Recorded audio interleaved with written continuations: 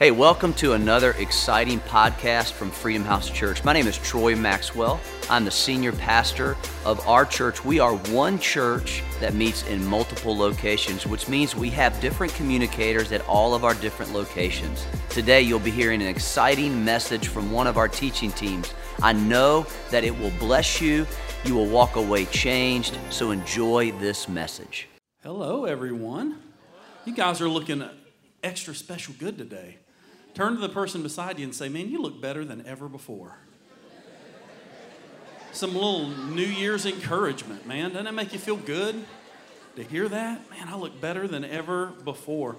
Well, my name is Olin Carter. If I have never had the pleasure of meeting you, I get the honor and privilege of serving here on our teaching team. Something very unique about our church, if you're new to Freedom House, is we are one church in many locations. And so we have several different campuses all over the city. We have our online campus, and our pastors have an incredible vision to have a live communicator at each and every campus, each and every service, which I think is amazing. So I always like to give some honor. Let's give it up for our senior pastors, Troy and Penny Maxwell, and for that vision. And just to let go and empower others around them. They really build the church on that vision and not just on a person, and I love that about our pastors. And we have our online campus. I want to say hello, a special hello to you today. We have people joining us right now in Georgia, South Carolina, New York, Tennessee, and Montana. Man, Montana might be a new one. So y'all give it up for them. Thank you for being with us today. That is awesome. And before I get into the message, I want to give a little plug. This week, starting today, we're doing our church-wide fast. Okay, so if maybe you're somebody who's never fasted before, you don't have to go totally without food. You can fast different things. You can do a partial fast, a whole fast, a Daniel fast. I did the Daniel fast last year, and it kicked my rear end. Let me tell you, that is not easy. So there's lots of different fasts you can do. So what I want to encourage you to do, everybody's taking part in this. Go to our website, freedomhouse.cc/fast, and you can get anything you need to know about fasting. Tips, what you can fast. There's a devotional on there we're all going to go through together. And also, normally as a church, we have prayer on Instagram and on Facebook on Tuesday mornings. We're going to do it all week long. So I want to encourage you guys to come check that out. It's 6:30 to 7 a.m., just 30 minutes. And listen, if you're fasting social media, it's okay. God's not going to judge you. It's okay for prayer, okay? So you can get on social media for prayer. But I encourage you to do that. Pastor Troy will be leading some of our campus pastors. I'll be on there some. So we'll have different leaders in our church hosting that, and you can send in your prayer requests. So it'll be a great time, and encourage you guys to take part in that. And so right now we're in a series called Dear John. Everybody say, Dear John. Man, Dear John, I really don't have to explain too much, right? We get the concept of a Dear John letter, right? Everybody gets that concept. It's about breaking up with someone. We've probably all been broken up with before or had a breakup. I want to caution you for a minute. If you're sitting on the end of the row, be careful. I don't want you to fall and hit your head. This is going to be shocking. I've been broken up with. I know. I mean, when it happened, I was like, are you sure? I mean, you want to break up with all of this? I mean, it's hard to believe, isn't it? But it has happened. Listen, y'all pipe down over here. That's too much laughter. It wasn't that funny. But I've been broken up with. I'm sure you have been broken up with. We all go through that. And we understand that breaking up, going through a breakup, it is hard, right? It's challenging. It's difficult. It's emotional. And so what is this series all about? It's about breaking up with the things in our life that will hold us back. So each and every week, each and every communicator that we have is going to be teaching you how to break up with specific things in our life, things that are holding us back. What I want to get into and teach you today is an underlying principle that's going to support all those other things. So if you get this today, it's going to empower you. It's going to help you to write a Dear John letter to all that other stuff. Everybody get that? So this is going to be a foundational thing for you today. And what I want to talk to you about is I have to say goodbye to my old self. At some point, I've got to say goodbye. I've got to write a Dear John letter to me. I think one of the biggest reasons why some people never fully surrender to Jesus is because we have things in our life that we don't want to let go of. We've got parts of us, I've got parts of me, I got parts of my past, I've got parts of my future, I got parts of my personality. I've got things that, frankly, I don't want to let go of. And it's very popular, it's very easy to come in here and preach a message about getting free from X, Y, and Z in your past. And everybody will shout, everybody will amen, everybody loves that. We all get excited about the concept of freedom from things we don't like, as long as I get to be in control of what I have to let go of. As long as I get to pick and choose the stuff I have to let go of and the stuff I get to hold on to, then I'm all for it.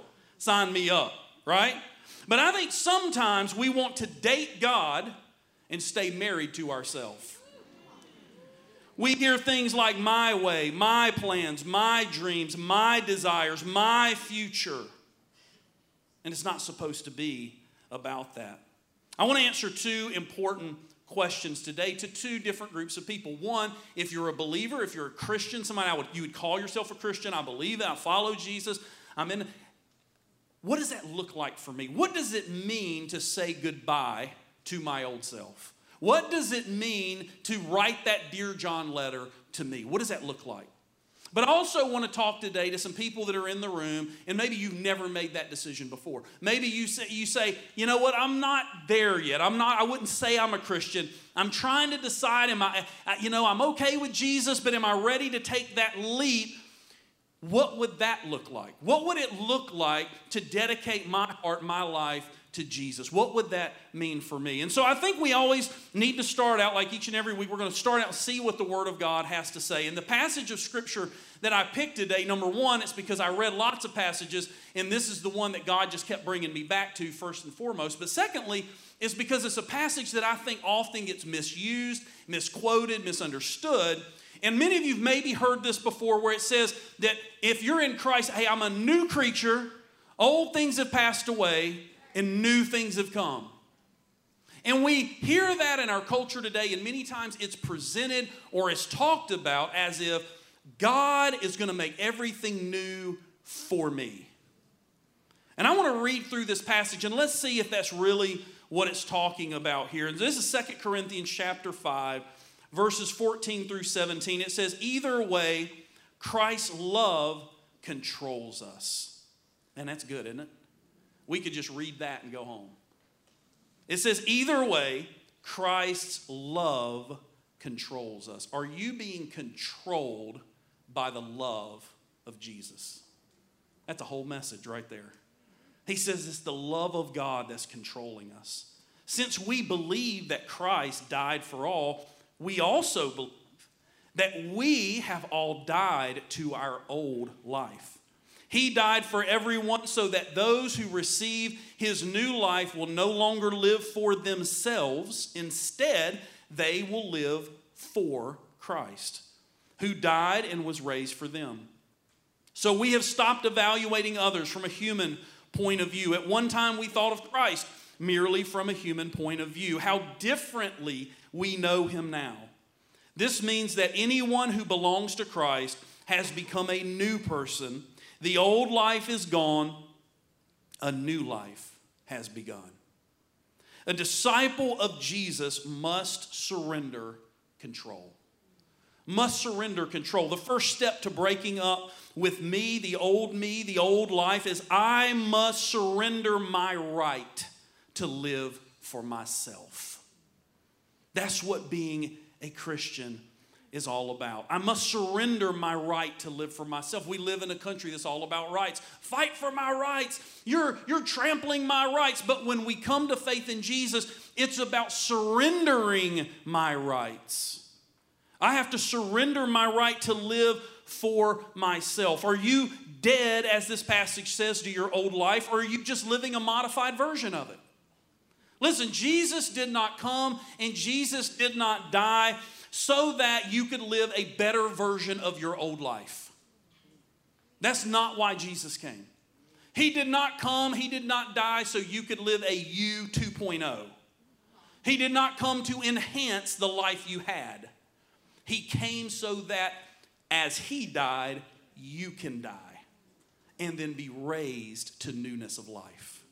Jesus didn't come so we could enhance the old. He came to give us the new. He came so that we could die and be raised to new life, and so that we could then live for Him. But what does it look like to live for Jesus? Well, I believe number one, it means that we have to love what Jesus loves. If I love Jesus, if I'm living for Jesus, then that means I'm going to love what Jesus loves. And what does Jesus love? Jesus loves people. Do you love people? Love puts others before me, but my nature tells me that I should put me before you. Our culture today tells me that I should put me before everyone else. But if I love Jesus, then Jesus tells me that I should put you before me. That doesn't come naturally. That's not normal. But that's when you get out of the old and get into the new. If I love Jesus, then I will love what Jesus loves. The other thing is that if I love Jesus, I will hate what Jesus hates. What does Jesus hate? Jesus hates sin. And see, this is when it gets real touchy. Because when I say the word sin, people get, I'm not in one of those churches, am I? One of those hellfire and damnation, you turn or burn, boy, you sinner dog. I'm not in one of them churches that hates everything. No. I don't want to go to one of those finger wagging churches. But listen, it doesn't say that Jesus hates people. It says that Jesus hates sin. We're called to love people and hate sin. Why does Jesus love people and hate sin? Because sin separates people from God. Sin separates us from God. Let me tell you something. People will tell you, well, I've sinned, but I love God and I go to church. We all have sin. The Bible says that if I say I don't have sin, that I'm a liar and the truth of God's not in me. 1 John chapter 1. So we all have sin, right? We understand that. We all have that sin in us. But if someone habitually walks and practices sin, you can't walk closely with God in sin at the same time. So someone who's walking with God is not abiding and living constantly in sin. So Jesus understands that my sin is going to separate me from God, and He loves me so much that He doesn't want that sin to separate me from God. Let me tell you a little trick about me. Give you a little hint here. If you mess with my kids, my daughter's sitting over there right now, Bailey. If you mess with either one of my children, in literally less than a second, I transform into Chuck Norris. I get boots with spurs. I get a cowboy hat. I just start doing 360 spin kicks. It's incredible. I'm telling you, I just turn into Chuck Norris. Because you don't mess with my kids. Listen, what do you think God's like when sin is trying to mess with His kids? God hates sin not because He's mad at you. It's because He loves you and He wants to protect you. So the second reason why Jesus hates sin is because He understands and He sees how sin destroys us.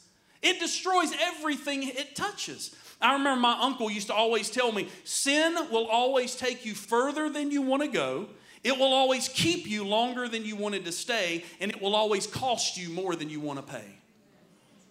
I'm going to read that again. It says, sin will always take you further than you wanted to go, keep you longer than you wanted to stay, and cost you more than you wanted to pay. That doesn't sound like a good thing to me.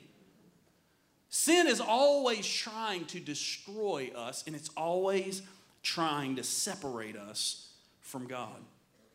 And listen, there's many people who will tell you that they're a Christian. They'll say, well, I'm a Christian. I'm a Christian. But they've never had this experience with God. They've never been changed. Jesus has never really come to abide in their heart. And they'll tell you, well, I'm a Christian because I was born in the USA. I mean, if you're an American, you're basically a Christian, right? That's how it works. I was born in the USA. Or maybe they'll say, hey, I'm a Christian because I'm not a Buddhist. I'm not a Muslim. I'm not Hindu. I'm not these other religions. Listen, if I had to pick a God, I'd probably pick Jesus. He'd probably be the one I would choose. So I'm a Christian. They think that's how it works. My favorite one is when people will tell you, well, I'm a Christian because I go to church. Listen, you can go home tonight and you can sleep all night in your garage. Tomorrow morning, you won't be a car. It won't work. Going to church doesn't make you a Christian. So it's not all those things. So what is the missing ingredient for someone who says or professes to be something that they're not? Or maybe an ingredient that those of us who really have had an encounter with Jesus, but maybe we're not walking in the fullness of what he has for our life. What is the missing ingredient? Well, I'll tell you the missing ingredient through sharing a little bit of my personal testimony with you. When I was a kid, I grew up in church. My mother always had me in church. A lot of you might know my mother. She greets a lot here. 74 years old. She just turned 74 this past week and just celebrated with her. And my mom is the sweetest lady you'll ever meet. This is my mom angry. If my mom, the fullness, the fierceness of my mother's wrath is if you make her really mad, she'd say, I'm only baking you one apple pie this week. I mean, that's like my mom mad, right? I mean, she just doesn't get angry. I mean, my mom is the sweetest lady in the world. But when I was a kid, she scared the living daylights out of me. Before church one Sunday, we're sitting in the car, and she tells me about hell. And she tells me, listen, son, hell is a lake of fire. And once you go in, you just burn forever. And you could get hit by a bus right after church today and go to hell if you don't have Jesus, and it's forever. And I'm sitting there in the car, I'm like 9 or something, and I mean, I'm wetting my pants. I'm like, I don't want to go to hell, Mom. I don't want to go. And so we go into church, and before the pastor could even preach the message, I run up to the front. I'm like, sign me up. I don't know. Just, what do I got to do? I'll join the church. I'll do whatever it is. I just, lead me in the prayer thing. I just want to do it because I wanted to get the fire insurance. I needed to check the box. I wanted to get the fire insurance so that I could go on living my life and not have to worry.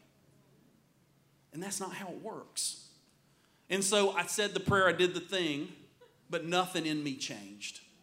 I hadn't put my faith in Christ to change me, and I hadn't asked him to change me, and I wasn't sorry for my sin, to be quite honest. I was a spoiled little brat, and I liked it. I didn't view me as bad. I viewed me as good, and you're all here just to make me happy, right? I mean, that's how most of us are, if we're honest. And so nothing in me had changed. And then I come back to church a couple years after that, and my pastor is singing this song, and for some strange reason, I actually listened to the words. And the song was called, Can He Still Feel the Nails? Can He still feel the nails every time I fail? Can He hear the crowd cry, crucify again? Am I causing Him pain? Then I know I've got to change. I just can't bear the thought of hurting Him. When I heard those words for the first time in my life, it wasn't your sin that put Him on that cross. It was my sin that put Him on that cross. And I remember as a little boy, I ran out of the side of that church. I can remember there was this little white door right up in the auditorium on the side. And I remember it clearly because where all the deacons would go out to smoke. True story. And I ran out that little white door, and I ran up onto this hill, and there was a little playground, a little swing set, and I sat in that swing, and I just swung back and forth, and I just bawled my eyes out. And I didn't know the words, I didn't know all the theology, but I just cried out to God, oh, God, change me. God, I don't want to hurt you anymore. God, I don't want you to feel the nails every time I fail. I need you, God. And later on, the Lord revealed to me that was the moment. That was the moment that He came to live inside me. That was the moment that I was changed. And so what is the missing ingredient? It's a thing called repentance. And you see, repentance today gets a dirty It's like a dirty word. It gets a bad rap because when we hear the word repentance, we think of the street preacher with the sign and the megaphone, turn or burn, and just gritting his. I don't know why they're so angry.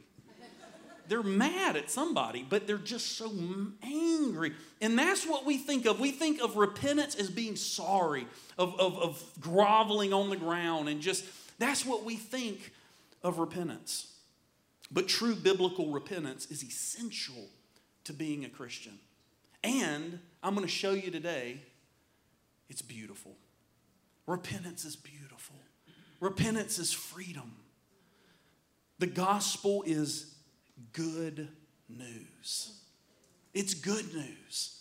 And when we hear this good news, that the sin that we've done, everything I've done in my life, and in spite of all of that, He came for me. He did that for me. When we hear that good news, repentance is our response to the news. Repentance is the heartfelt response that comes when by faith we receive what Jesus did for us. It's repentance. Acts chapter 2, and this is verse 36 through 38. And before I read this, I want to kind of explain. This is the first sermon ever preached after Jesus had died and risen from the dead and ascended to heaven. First sermon ever. And so Peter, who's been a disciple of Jesus, one of the apostles, Peter is preaching in Jerusalem, and I'm not going to read you the whole sermon. We're just going to pick up at the end, but Peter is preaching, and this is what Peter says. Peter says, therefore, let all Israel be assured of this. God has made this Jesus, who you crucified, both Lord and Messiah. When the people heard this, they were cut to the heart. And they said to Peter and the other apostles, brothers, what shall we do? And Peter replied, don't worry about it. Just say a prayer and go on about your business. No big deal. Just repeat this after me and continue as normal. Is that what he says? No, he says, repent and be baptized, every one of you, in the name of Jesus Christ, for the forgiveness of your sins, and you will receive the gift of the Holy Spirit. Listen, they were torn in their heart. They weren't looking for just the fire insurance. The weight of their sin had hit them. The truth that they had just killed the Messiah, the King of Kings, the Lord of Lords. Hey, this guy who you just put on that cross rose from the dead. And what did they do? They said, they fell on what? Tell me what to do. They were torn at the heart, and Peter says, repent. Listen, faith and repentance go hand in hand. Whenever you believe, truly, you will repent. You will desire to change. You will pursue change. You will open your heart to change. And over time, you will see change. There has never been a time when Jesus has come into the heart of a human being and not brought change. It's impossible to be in the presence of an almighty God and not change. There has to be change. And the Bible is crystal clear that people who have truly put their trust in Jesus, we've put our faith in Him. It is clear that there are signs, there is fruit that come when we do that. So I want to cover 4 of these real quick with you. These are fruit. These are signs that I've received Jesus truly into my heart. Number 1, there will be spiritual fruit. Number 1, there will always be spiritual fruit. Listen, Galatians chapter 5, verses 22 and 23 tells us about the fruit of the Spirit. When Jesus moves in and He lives inside of me, when I receive the gift of the Holy Spirit, what does that produce in my life? Well, automatically, when I have the Spirit of God in me, I start to produce love, joy, peace, patience, goodness, gentleness, kindness. Those things just begin to manifest out of me. Why? Because He's in there. He's inside of me. You pull water out of a well, what are you going to get? You're going to get what's in the well. You're going to get that water. When you're full of the Holy Spirit, what's going to come out? There's going to be fruit. There's going to be fruit in your life. And here's the cool thing. When there's fruit in your life, then there'll be fruit from your life. Because people will begin to see, man, that guy's different. I've known him for 10 years, and he used to not love like that. He used to not have peace like that. He used to not talk like that. There's something different. The fruit that comes in our life is going to produce fruit in others. And that's John 15:8. He makes it clear, Jesus, that fruit that comes from the fruit that's within glorifies our Father in heaven. God wants our lives to constantly, consistently bring glory to Him. How do we do that? Fruit. The second thing is there will be an elimination of the practice of sin. Now, this is where it always gets touchy in church. Because people will say, well, wait a minute. Everybody sins. I mean, I sinned this week, so does that mean I'm not a Christian, or can I not? How much sin can I sin? Well, I don't know. How much sin do you want to sin? I mean, you can come in the church office this week. We'll make a sin calendar. So listen, on Thursdays, you get 2, but nothing big. And Fridays, you can have a bad one, but only before lunch. Right? Listen, if your heart wants to sin, you need to check your heart.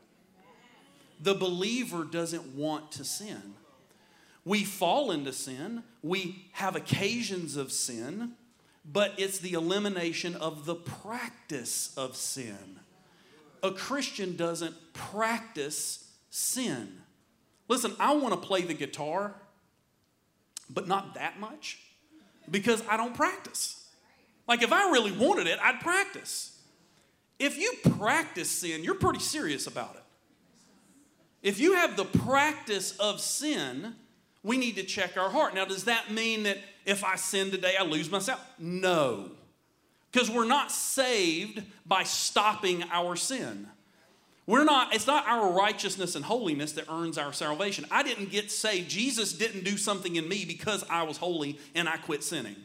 So if you didn't get it by stopping your sin, committing a sin's not going to lose it. You believe your way in, right? So the sin is not going to get you out. But the practice of sin is an indicator light that I might need to check my heart. But if you're a believer and you're saying, man, I messed up again. Man, I don't. Listen, God says when we sin, we confess our sin. He's faithful and just to forgive us and cleanse us from all unrighteousness. 1 John 1:9. God has forgiveness for you. So these things that I'm reading to you, they're not, listen, number one, they're not to beat yourself down. All 1 John is about, the scripture there, 1 John 1:5-7. The whole book of 1 John is trying to assure you that you've got it. The whole book of 1 John over and over again, he says, I'm writing to you so you can know. In the Son, there's life. If you have the Son, you got life.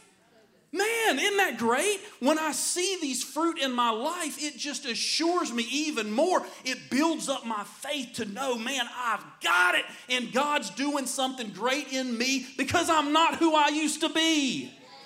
I've changed and I'm changing, and I see God doing stuff in me I could never do myself. And it's an assurance and a reassurance for our faith. The other thing is, these 4 things, they're never to be used to judge someone else. Listen, you're not the barometer of whether someone else is saved. You don't know their heart, neither do I, and we don't get to look at somebody and say, well, I don't think she's saved because she doesn't have enough fruit for me. Shut up. Who made you the Holy Spirit? Like, you don't get to pick how much fruit. Listen, Jesus ain't working with all the same original materials here, right? Some of us came to him, we were a little bit more beat up and busted up than others. Me being chief among them. The Apostle Paul said, I'm the chief among all sinners, right? And so it's not to be used for that. Number 3, there will be spiritual growth. Ephesians 4:22-24 tells us that we have to constantly put off the old and put on the new. Here's the evidence that I'm a Christian. Every day, every month, every year, I look more and more like Jesus. I'm growing spiritually. I look more and more like Jesus. Number 4, there will be obedience to Jesus' commandments. John chapter 14, verse 15, Jesus tells us, listen, if you love me, you'll obey my commandments. But he doesn't say that obeying my commandments is love, right? He separates them out. Because sometimes people will get legalistic and they'll say, listen, if you really love God, you'll do all this stuff I think you should do. It's not about that. He says, if you love me, if you truly have heartfelt love for me, when you love Jesus, it produces obedience. You obey God because you love God. I was sharing last night when I preached on the way to church.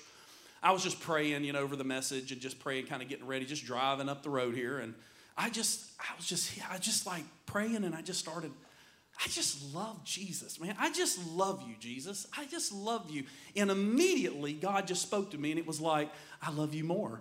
And I was like, no, I love you more. And he's like, no, I love you more. I was like, no, I love you more. And it was just like this circle of love. Every time you go to God and just, I love you, he just loves you more. You can't outlove Jesus. Jesus loves you more. And when you live in that love, it will produce obedience. It's not a drudgery. It's not, well, I don't have to do anything. It's produced. Now, does this mean, these four things, does this mean that if I'm not perfect, then I'm not a true Christian? Christians are perfect, right? No, it doesn't mean that at all. You can't measure repentance on a scale. Repentance does not produce perfection, it produces freedom. Repentance produces freedom. So are you increasing in freedom? Listen, the gospel starts out by crushing me under the weight of my sin. Remember my story? The first part when you receive the gospel is God uses the law to show you how black, how dark, how heavy your sin really is. And you, for the first time in your life, like we all know we're not perfect, but like the gospel shows you the weight of your sin and you're crushed by it. It's like, my God, I've done all these things, and it's like overwhelming, the weight of your sin. And then it lifts it. It totally frees you. And it takes this crushing weight of all your sin and all the things you've done wrong, and it just lifts it off. And in that moment, it's like, for the first time, I feel free. And I've never felt this freedom before. And when that weight is lifted, the first time you receive the gospel and you receive this gift, this freedom comes and you just want to fly. I mean, you feel like you can just float around, like you just want to dance. I mean, you're just like, you're so excited. And then this is what happens. All of a sudden, Satan comes in and he wants to put a little bit of that weight back on you again. And then you feel that weight begin to get on you, and this is where it goes sideways for us. If I want to continue to grow in Christ, if I've really had that experience, what I choose to do, because I'm living out of a heart of repentance, is as soon as I feel that weight come back, I go, no. I don't want that back again. No, I lived that life. I don't want that. Someone who's never felt the weight, they've never truly felt the weight of their sin. They've never truly had God set them free. When that weight comes back on, they come to church, they've done a little thing, and they try to be a better person for a week, and then that old habit comes back. Not that bad. I've lived like this for years. But to the believer, to the repentant of heart, man, just a little bit of that weight. It's like, no, I don't want this again. And so what do? We run back to Jesus and we say, no, I felt the freedom and I feel something. It's little, it's small, but I don't want any of it. Take it away. I want to live in this freedom. I want to live from the gospel. See, the gospel's not some message we hear that Jesus died for me. We say a prayer and then we're done. That's not, we live out of the gospel every day. I wake up every day and I have to receive God's mercy and God's grace. I live in the gospel every day. You have to apply the gospel every day. And let me tell you something. I have studied the Bible my entire life. You'll never get to the end of it. It is so deep and so beautiful and so wide, so amazing, so incomprehensible. You'll never exhaust the glory of the gospel. It's amazing. So every day we have to apply the truth of God's word. We have to apply this gospel to our lives. I heard a story once of a preacher and a soap maker, and they're walking down the street. The preacher's trying to win the soap maker to Jesus because he's an atheist. He doesn't believe in God. And they're walking down the street, and the soap maker, he points out some things. He says, see, Jesus isn't real. The gospel doesn't work. Look at all this sin. Look at that prostitute. Look at that drug dealer. Look at all this hatred in the world. Your gospel doesn't work. It's not real. The pastor pulls the soap maker aside and he says, hey, look at that kid over there playing in that mud puddle. And the soap maker says, yeah, so what? He said, he's filthy. He said, yeah? He said, your soap doesn't work. And the soap maker says, well, my product has to be applied regularly to work. And the pastor says, so does mine. So does mine. You have to apply the gospel each and every day. Repentance means totally surrendering our will to God. The second thing this passage teaches us, and I'm going to end with this point, is that I must surrender my view of other people to God. I must surrender my view, Olin's view of other people. I have to write that Dear John letter to my old self because I don't get to view you the same way anymore. That's the old way. Now that I've received this gift of God by faith, now that I've repented, I've decided once and for all that I'm not going to look at you the way I used to look at you. Now I'm going to look at you the way God looks at you. And so I can't measure people in the natural human way. I don't get to ask questions like, what's their race? What's their background? How much money did they have? How educated are they? How successful is he? How successful is she? I don't get to ask those questions anymore. I don't get to look at people the old way. I don't get to use others to serve myself. See, the old way, people are just a tool to bring me pleasure. That's the old way. But the new way is different. 2 Corinthians chapter 4, verse 5, it says, you see, we don't go around preaching about ourselves. We preach that Jesus Christ is Lord. And we ourselves are your servants for Jesus' sake. Listen, the new way is we become servants of others for him. No longer do I look at you in that same way, because now I have to see you through the eyes of Jesus. Where before I saw you as a tool to bring me pleasure, now I see you as a treasure that brings pleasure to Jesus. Imagine a world with me for a minute. Imagine a world where millions of people have repented. Where inside they're not the same. Where they felt the weight of their sin and then it's been lifted. And they don't walk. They float. They dance.